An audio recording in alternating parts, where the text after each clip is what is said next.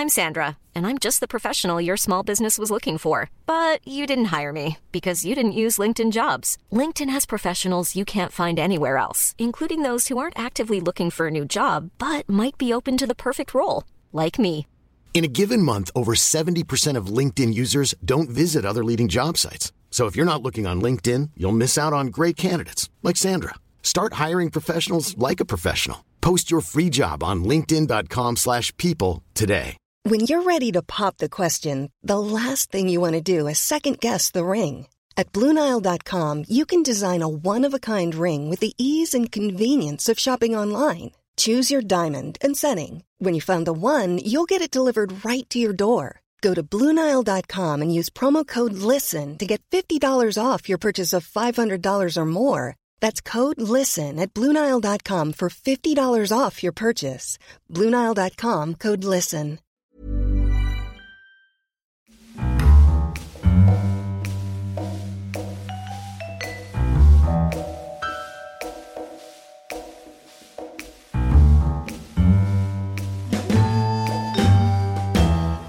Hello and welcome to this week's episode of the Curzon Film Podcast. I'm Sam Howlett, and this week I'm joined by Jake Cunningham. Hello. And Jenna Hobbs. Hiya. This week we're talking about Ken Loach's first film since announcing his retirement, I, Daniel Blake. So it's the film that's got him back in the habit of directing. Based on a script by Paul Leverty, who's written the past few Ken Loach films. The film is Ken Loach's usual style of social realism in the UK. But before we get on to that, we have a question. Which films would you like to see directed by Ken Loach? Well, I think a lot of the more recent kind of big superhero films, I'm thinking Captain America Civil War, X-Men Apocalypse, Batman Superman, a lot of the issue has been down to the people on the ground during these films that just become collateral damage, and no one's actually thinking about the real people, all right, in superhero films, because everyone's always focusing on the big guys in their suits that are controlling the world, you know. But you know who Ken Loach would focus on? He'd focus on the people on the ground. The man on the ground. Exactly. And who do you think the real heroes are? I like it, Jake. Yep. Yeah. So Ken Loach's Avengers 2022. What would it be called? I don't know. I, Steve Rogers. Yeah, there you go. Okay. I want to see Ken Loach direct Bridget Jones, the next one. Bridget Jones's Baby's Baby or something like that. Oh no, I like Bridget Jones, the next one. They're getting lazy. Yeah, well, I think that he'd give Daniel Cleaver a bit more of a conscience. We'd delve more into Colin Firth's life as a barrister. Yeah. I just think there's a lot more depth in Bridget Jones that people haven't discovered yet. And we already saw in Baby that Colin Firth has become this kind of social justice lawyer he's as well. working for Pussy Riot, isn't Yeah. he? So, Yeah. Yeah, Go I think for it. That's what I want to see next. And what would it be called? So Bridget Jones, the next one, directed by Ken Loach. Yes. I'd like to see him do a Bond film. Budget Bond. I budget Bond. I budget Bond. No nice cars, no nice suits. Just wearing like a Mac, walking down the road. Yeah. And it's Bond. The bad guy is the state, Yes. the government, the system. And you've got David Cameron going, "It is me, James, Yeah. the author of all your pain." Absolutely. Okay, so let's get into it. I, Daniel Blake. It opened on Friday. How important is this film? I think very important. I think this is stuff that we're reading about in the newspapers, and I know for myself kind of ignoring more than I think is okay to ignore. And yeah, seeing it on film really brought it all home to me, what's going on at the moment in some parts of the country. Yeah, I think actually Northern England doesn't get represented on British cinema screens a lot, and we're down in the southeast. It's not we don't see things like this in our cinema screens that often, and it can take you back, and it really does. I think it is an important film that a lot of people should be seeking out, particularly those of us that aren't more geographically aware of a lot of people's situations. Yeah, I think this is a world away from where we are right now, like in our studio. Oh, So definitely. It was quite a shock to see this in a film, not in a news story. Yeah, so I agree. I think it's a very important film. Let's just go over the plot very quickly. So the film's about a joiner, Daniel Blake, played by Dave Johns, and he's told by his doctor that he's too ill to work, but then he's not ill enough to receive benefits. And the film's just really about people coping with the mess of the benefit system. So how do you think this will compare to other social realist films? Like, do you think it's different enough? Or do you think it's that same kind of slightly very, very kind of downbeat look?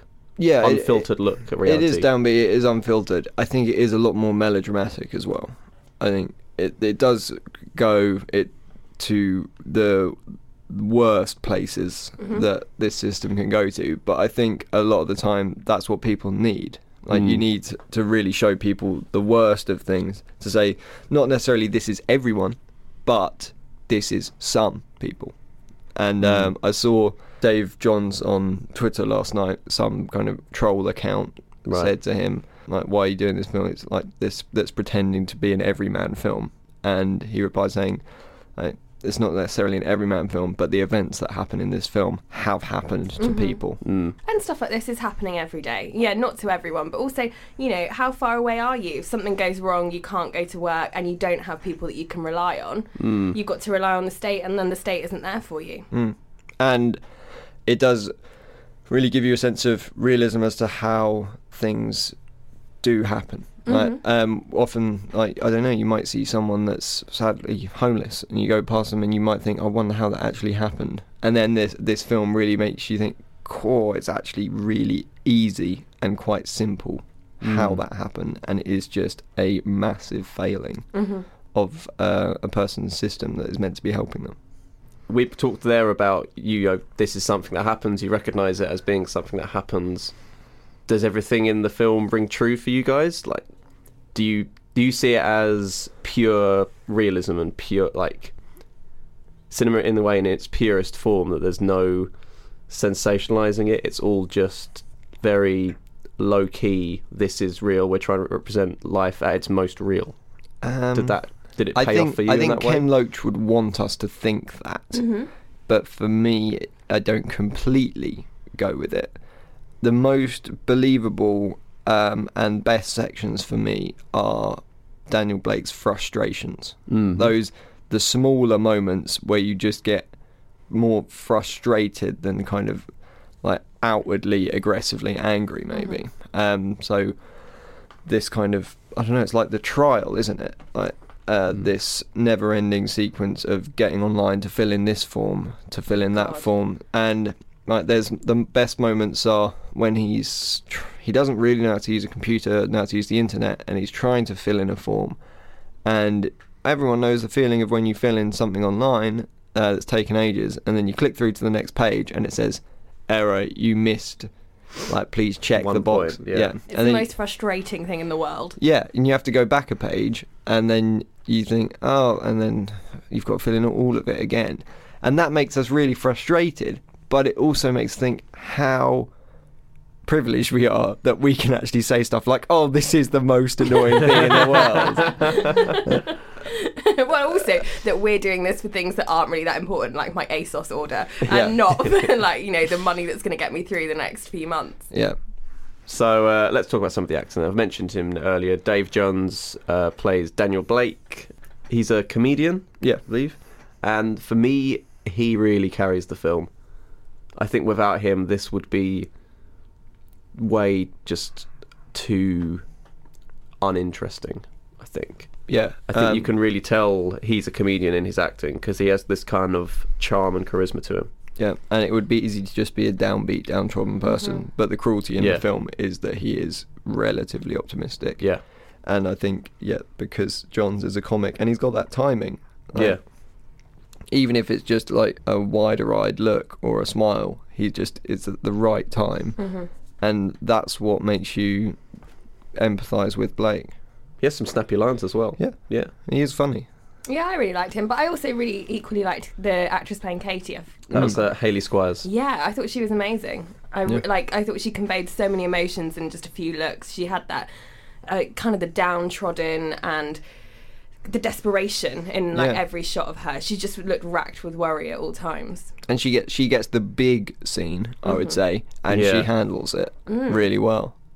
So we should say to people that haven't seen the film, that Katie is a single parent that Daniel befriends in the benefits office, and they form this platonic relationship, which I thought was again something else that really carried the film and elevated it above just being very downbeat social commentary. That it's something really human in this rather than just bleating about how the system's broken. Well, they formed like a surrogate family for each other almost, and the relationships that they formed made you kind of believe in people and that there are good things that still happen even in the darkest of times, I thought. And that kind of sense really carried the film through for me and made it much less depressing than it already was. Yeah, I think they could have gone down the route of where Daniel Blake is completely isolated and completely alone. No one is listening to him at all. So there's context given that his wife has died after a long illness. And he lives on his own, but he's surrounded by people he's friends with. So his neighbour, people from his work. And he's, as we said, he's so charming and friendly that he seems to be able just to talk to anyone. But yeah, they could have gone down another route with this, where he's a complete loner. Yeah, and that would have been I think perhaps unwatchable. we would have a perception that people that end up in situations like this, may have a loner tendency. Reclusive. Yeah. So the screenplay, written by Paul Laverty. What did you think of the script overall? I thought that the script was very on the nose, but as I said earlier, I think when films are trying to make a political point, and they actually, like, this film is not, it's not trying to make you read in the undercurrent of it and read what it's trying to say metaphorically. It is just outwardly saying the things it believes in. And although it is not subtle in any way, I actually kind of respect it for that. Yeah, me too. It's brave. Yeah, it's not trying to hide it through metaphor or layer it, just going for it. This is what we think. Let's just cut out all the trim all the fat. Let's just go for it, and I think that pays off. Yeah, no, I completely agree with you. I think there's times when it's a little melodramatic, and sometimes you hear things that don't necessarily feel like natural dialogue, but I think you can forgive it for that, because it's doing something that's so great, and lots of the scenes are very natural. The relationship between all the characters feels really natural, with Daniel Blake and Katie's two children. I do think it's great. I think at times it's a little melodramatic, but I think that doesn't really matter. Yeah, there is some dialogue there's a number of times in the film where it feels like, I don't know, Ken Loach sound bites. And Laverty, I know they've written together before, but probably this would be their most outwardly political film. And it's just, like, there's bits where it's a little girl sort of saying, like, "You helped us, Daniel, let us help you." Which is kind of above her kind of level of thinking for her age, and it does feel like someone's fed her that line rather than it's natural. Yeah, I agree with you. Yeah, and that kind of dialogue fills a number of moments in the film. And plot-wise, it loses it for me in the more bleaker, dramatic moments, like where it does take people to the worst possible outcome. That just seems like it's trying too hard for me. I thought. I thought that the film felt true enough and relevant enough without those scenes. But it's interesting to talk about the script, though, because this has got Ken Loach out of retirement. So a few years ago, after The Angels Share, I believe was his last film, he said, "No, that's it for me, I'm done." And this is the script that's pulled him back in. So he must have seen something in it that really spoke to his nature, that you think, I'm the only person that can make this film, I have to do it. Yeah, and it feels really current as well. Like, it was only shot October last year, which is the crazy thing. If it premiered at Cannes, which was May or June, so they would have only had a month, let's say a couple of months shooting, and then 4 or 5 months to turn around the edit. Like, it's crazy. And so he must have just found some, like, early last year, maybe even only a year ago, like, he found this script, and it was just because it feels like at times like a documentary, because definitely. It feels so right now, like we're watching a news report. Yeah, it's so current. It's stuff that you're reading about in the newspaper all the time that he's showing on film, and I think that's what's so important, and that's why film is important, because it brings these things to reality for us. Like things like the food bank. We all know that people going to food banks has risen astronomically in the past few years, and yet that's something that I don't think we've confronted. Well, I personally hadn't confronted the reality of. And watching a film where these people are going to a food bank really made me think about that. I think it's really important. Yeah, I think as well that you say we see this on the news all the time, but then that's all it is for us. Mm-hmm. It's just something we see on the news, and it's on so much now that we're not bored of it, but we're desensitized to it. That's just life now. Yeah. For a lot of people, they just think, oh, that's just the way it is. And we'd rather watch news stories about Donald Trump saying something stupid than people in our own country actually suffering. Yeah. So I suppose this is Ken Loach's way of saying it's still going on. I can't believe I'm still protesting this, but here we go again. This is still happening. You need to be reminded that this is still happening. Yeah, and I think a lot of that is down to the kind of the look of the film as well. The cinematographer, I've forgotten his name, but he really kind of captures Blake as this integral part of the city as well. Like the way that they dress him, it's in this kind of like burgundy brown clothes, and it almost looks like a brick. Like that he almost like blends in with the buildings of the city, like, and it's kind of saying, I don't know, this could be one of anyone, but also this is a guy that's holding up the city, as could anyone else. I think the city's really important in the film as well. It's important that it's set in Newcastle, and because there's a lot of the film is set with him walking outside, walking around, like you said, around the buildings, around these sort of work sites. So yeah, I think it's a very key part to this story, the city. And the community comes across really well. He keeps bumping into people who are supportive, who are friendly, who are nice. It comes across as a great place to be, which, given the circumstance of the film, it might not come across like that. There's a lot to discuss for this film in the spoiler section, I think, as well. So we're holding back a little bit at the moment. But just quickly, I wanted to talk about the fact that, so you mentioned earlier that this played at the Cannes Film Festival, and it actually won the Palme d'Or, the best film prize there, which, I don't know, for me is a strange choice for this to win best film. Why do you think this? Ready to pop the question? The jewelers at BlueNile.com have got sparkle down to a science with beautiful lab-grown diamonds worthy of your most brilliant moments. Their lab-grown diamonds are independently graded and guaranteed identical to natural diamonds, and they're ready to ship to your door. Go to BlueNile.com and use promo code LISTEN to get $50 off your purchase of $500 or more. That's code LISTEN at BlueNile.com for $50 off. BlueNile.com, code LISTEN. I'm Sandra, and I'm just the professional your small business was looking for. But you didn't hire me because you didn't use LinkedIn Jobs. LinkedIn has professionals you can't find anywhere else, including those who aren't actively looking for a new job, but might be open to the perfect role, like me. In a given month, over 70% of LinkedIn users don't visit other leading job sites. So if you're not looking on LinkedIn, you'll miss out on great candidates like Sandra. Start hiring professionals like a professional. Post your free job on linkedin.com/people today. One best film at Cannes. Because the only thing I thought was that Cannes and festival awards should really usually award films that are different, that are new, that are fresh. And this, in terms of filmmaking, felt very old-fashioned and very simple, which it's trying to do, but it's just strange to give this a filmmaking award when it's so simple and low-key. Yeah, I would perhaps say that maybe the political climate in France at the moment had something to do with it, because they're in a very kind of similar situation that perhaps we are, in that things are, like, the conservative side of things is going further and further. It is an international jury, though. It's not just the French jury. No. But I think that's the same for all of Europe, and America. Look at it. We're moving more and more to the right, and we're becoming more and more polarised in political opinion, I think. Maybe that's why.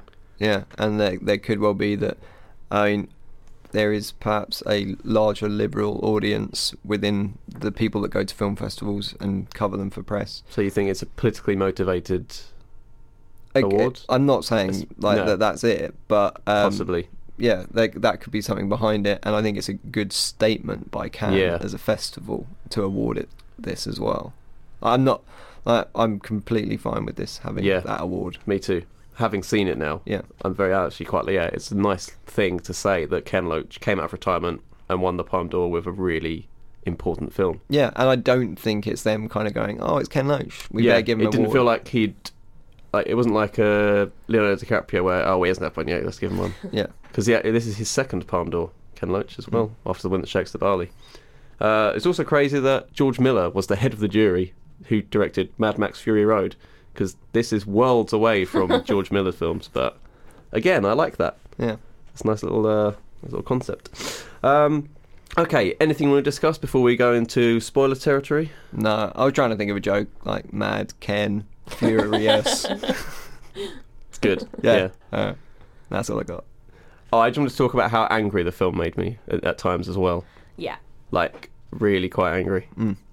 But I think we'll get to that more in the spoiler Yeah, I section. think we will. But I think it's quite rare for me to get angry at a film. Yeah. And I did. I was quite very sort of frustrated, annoyed.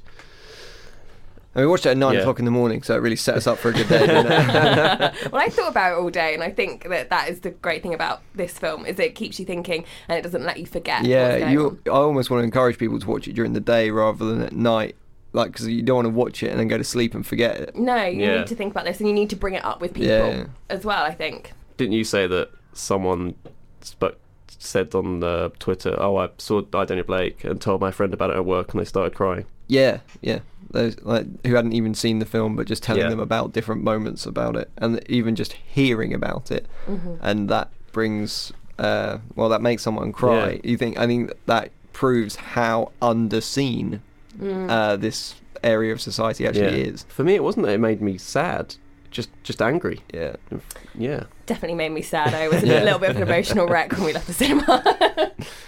Okay, so that's I, Daniel Blake. If you haven't seen it yet, please go out and do so, and then come back and listen to what we have to say about the third act stuff in the film.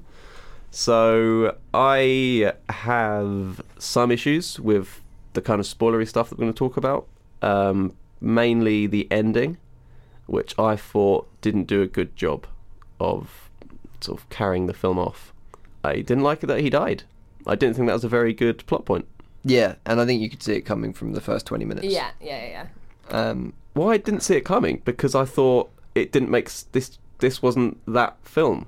Yeah. I thought the film was, it's about Daniel Blake, but it's more about the welfare system. It wasn't necessarily purely a character study. Yeah.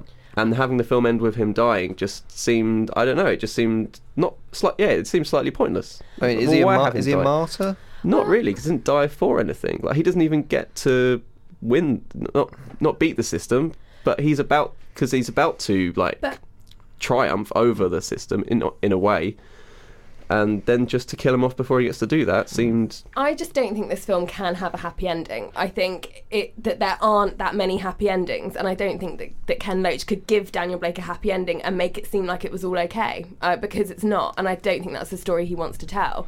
So what's his options, really, other than to let Daniel die? Well, for me, the worst ending would have been effectively to restart the cycle. I think the retrial for his was it health check? Oh, it doesn't go well. Yeah, and or it does go. Bless you. Thank you. It does go well, but then he has to fill in another thing online, or just leave us with the idea that Blake is stuck in this system, and it's torturous to just remain in it and just constantly going round. And it's not like I'm saying like, oh, him dying was the easy way out, but it's for me not as actually infuriating as if he was left in it. Well, because he's escaped it in some way. Yeah. But then it makes you think for Katie. Daniel was the only person that Katie had. Yeah, now she's completely alone. Yeah. But I think Daniel kind of gave her something. He Yeah. like effectively gifted her a bit of belief, even though he was failed by it. And he gave her a bookshelf. He did. Beautiful bookshelf. Yeah, it's very nice. Lovely. Lots of wooden fish. Yeah. I think that it should have ended with him saying the speech himself in the appeals office, and then end there before you hear the appeals decision. I just think that would have been it would be nice to end as it started with Daniel. Yeah. I think that's too hopeful, Sam. You know, you hear that speech, which is really rousing, and you think, of course, these people are going to listen to that. And then what? They do, and everything's okay, and it's packaged up nicely, or they don't, and he's back stuck in the system again. Or what about in the loo, and he's like looking at himself in the mirror just before he goes into this trial, and you just kind of see him have a little stumble. When you don't go through all the funeral and all of that. Yeah, and you don't know. Well, it's like, could that be a heart attack? Did he just trip? Like the Inception. This is why we need Ken Loach doing blockbusters. Christopher Nolan's I, Daniel Blake. I just, for me, sometimes when you kill a character off, it is a bit of a easy way out. How do we end this film? Let's just kill them. Yeah, Because then you don't have to wrap up their story. It's wrapped up for you, but by them being dead. Yeah, I did quite like how unceremonious it was. That you don't actually see him die. Yeah. And they just go in, and he's like just at the bottom of the frame, and he's being crowded round. And I like this idea that suddenly everyone is around him, and everyone is trying to effectively care for him at this point, and he's completely overcrowded by them, and we don't even see him in this final moment. Really, he's just completely covered. So we've mixed opinions then about the ending of the film, but do you want to just go through some standout scenes for you guys? Yeah, I think there's one big scene that we all can all agree on. Yeah. The food bank? Yeah. That's amazing. Amazing writing and amazing acting from Hayley Squires. Yeah. And that's seeing people at their lowest, I think, that I haven't seen in a film before.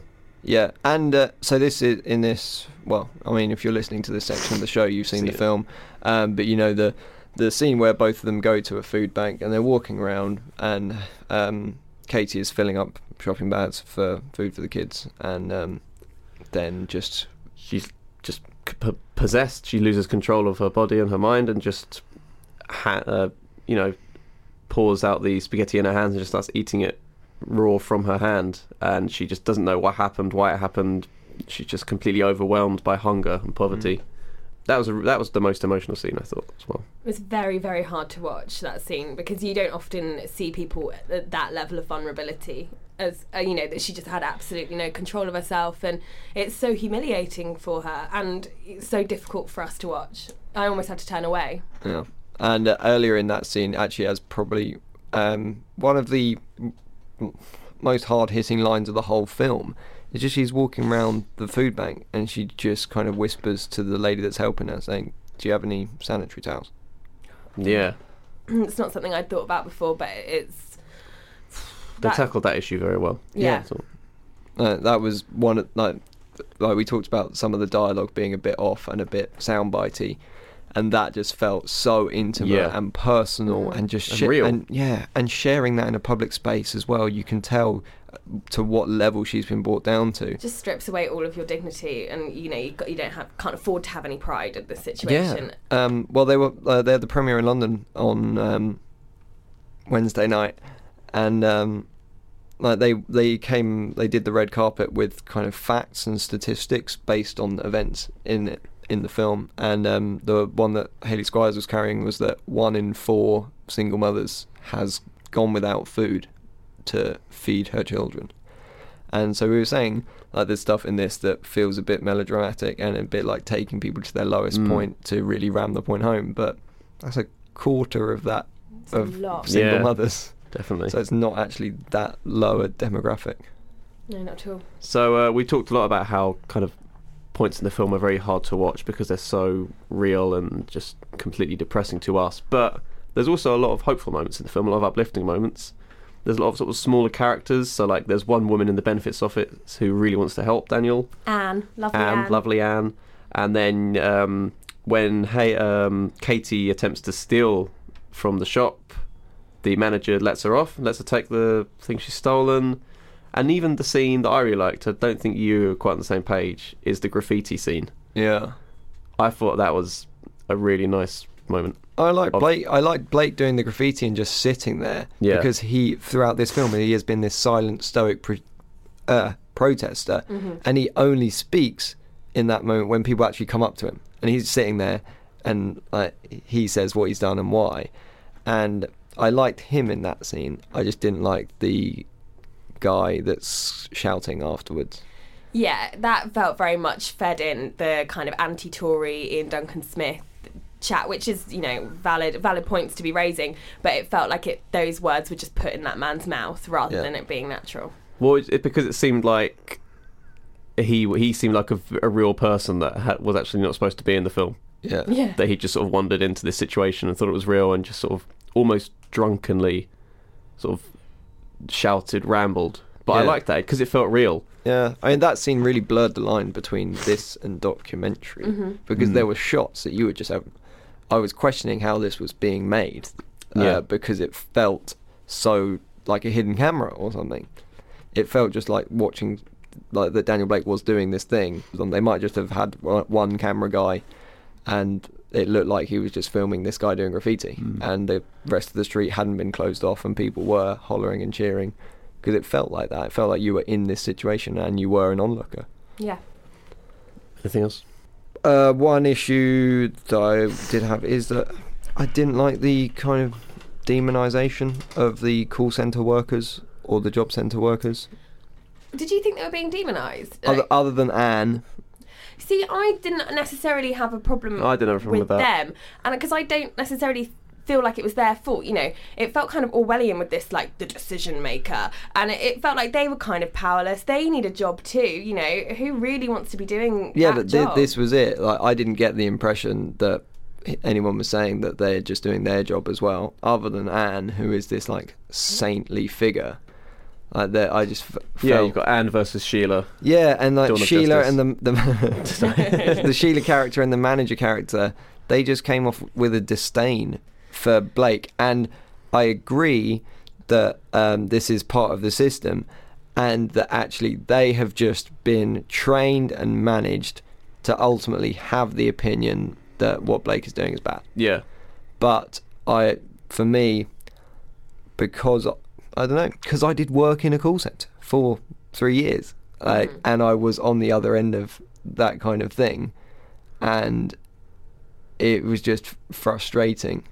I know it's frustrating for the person calling up, but it's so bad to be like, because when someone does get through that has been in a queue for an hour and a half, like, I'm just thinking I feel terrible for the person that's got to answer that phone, because you know all they're going to get is just an earful.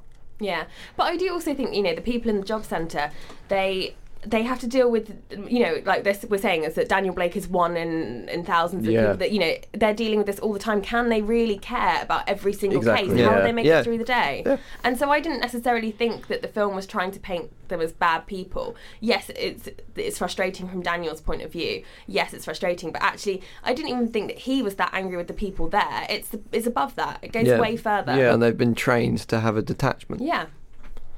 Absolutely, yeah. I thought those scenes in the benefits office were really well done, actually. With all the, you go there and there's the same people still there. And at one point Blake stands up, and another kind of portly gent who also has a bald head and similar coat sits in the same seat. Yeah, nice little touches like that. Yeah. Okay, so should we wrap it up there? Yeah. Final thoughts on the film, then, guys. Do make the effort to watch this. I know a lot of the time, if a Ken Loach film comes out, like we've said this before, probably wouldn't have chosen to go and see this. Yeah, this isn't a blockbuster that you're going to go for some escapism, but I'm glad I have seen it. Yeah, it's a very difficult film, but I think it's really important that you watch it. You're not really going to enjoy the experience of watching it, but I think that it's important that you see it. Yeah, and talk about it. And if you do get a taste for Ken Loach's films after seeing this, if you go on Curzon Home Cinema, Spirit of 45 and Route Irish are both on there, along with Versus, the documentary that came out earlier this year about Ken Loach. And another big thank you to CSR for letting us use their studio once again. So, that's goodbye from Jenna. Bye. Goodbye from Jake. Bye. And goodbye from me. See you next week.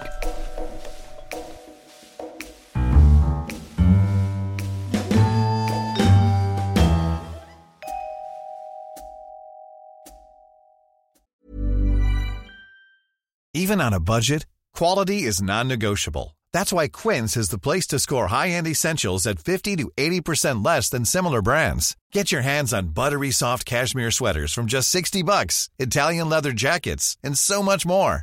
And the best part about Quince, they exclusively partner with factories committed to safe, ethical, and responsible manufacturing. Elevate your style without the elevated price tag with Quince. Go to quince.com/upgrade for free shipping and 365-day returns. Even when we're on a budget, we still deserve nice things. Quince is a place to scoop up stunning high-end goods for 50 to 80% less than similar brands. They have buttery soft cashmere sweaters starting at $50, luxurious Italian leather bags, and so much more. Plus, Quince only works with factories that use safe, ethical, and responsible manufacturing.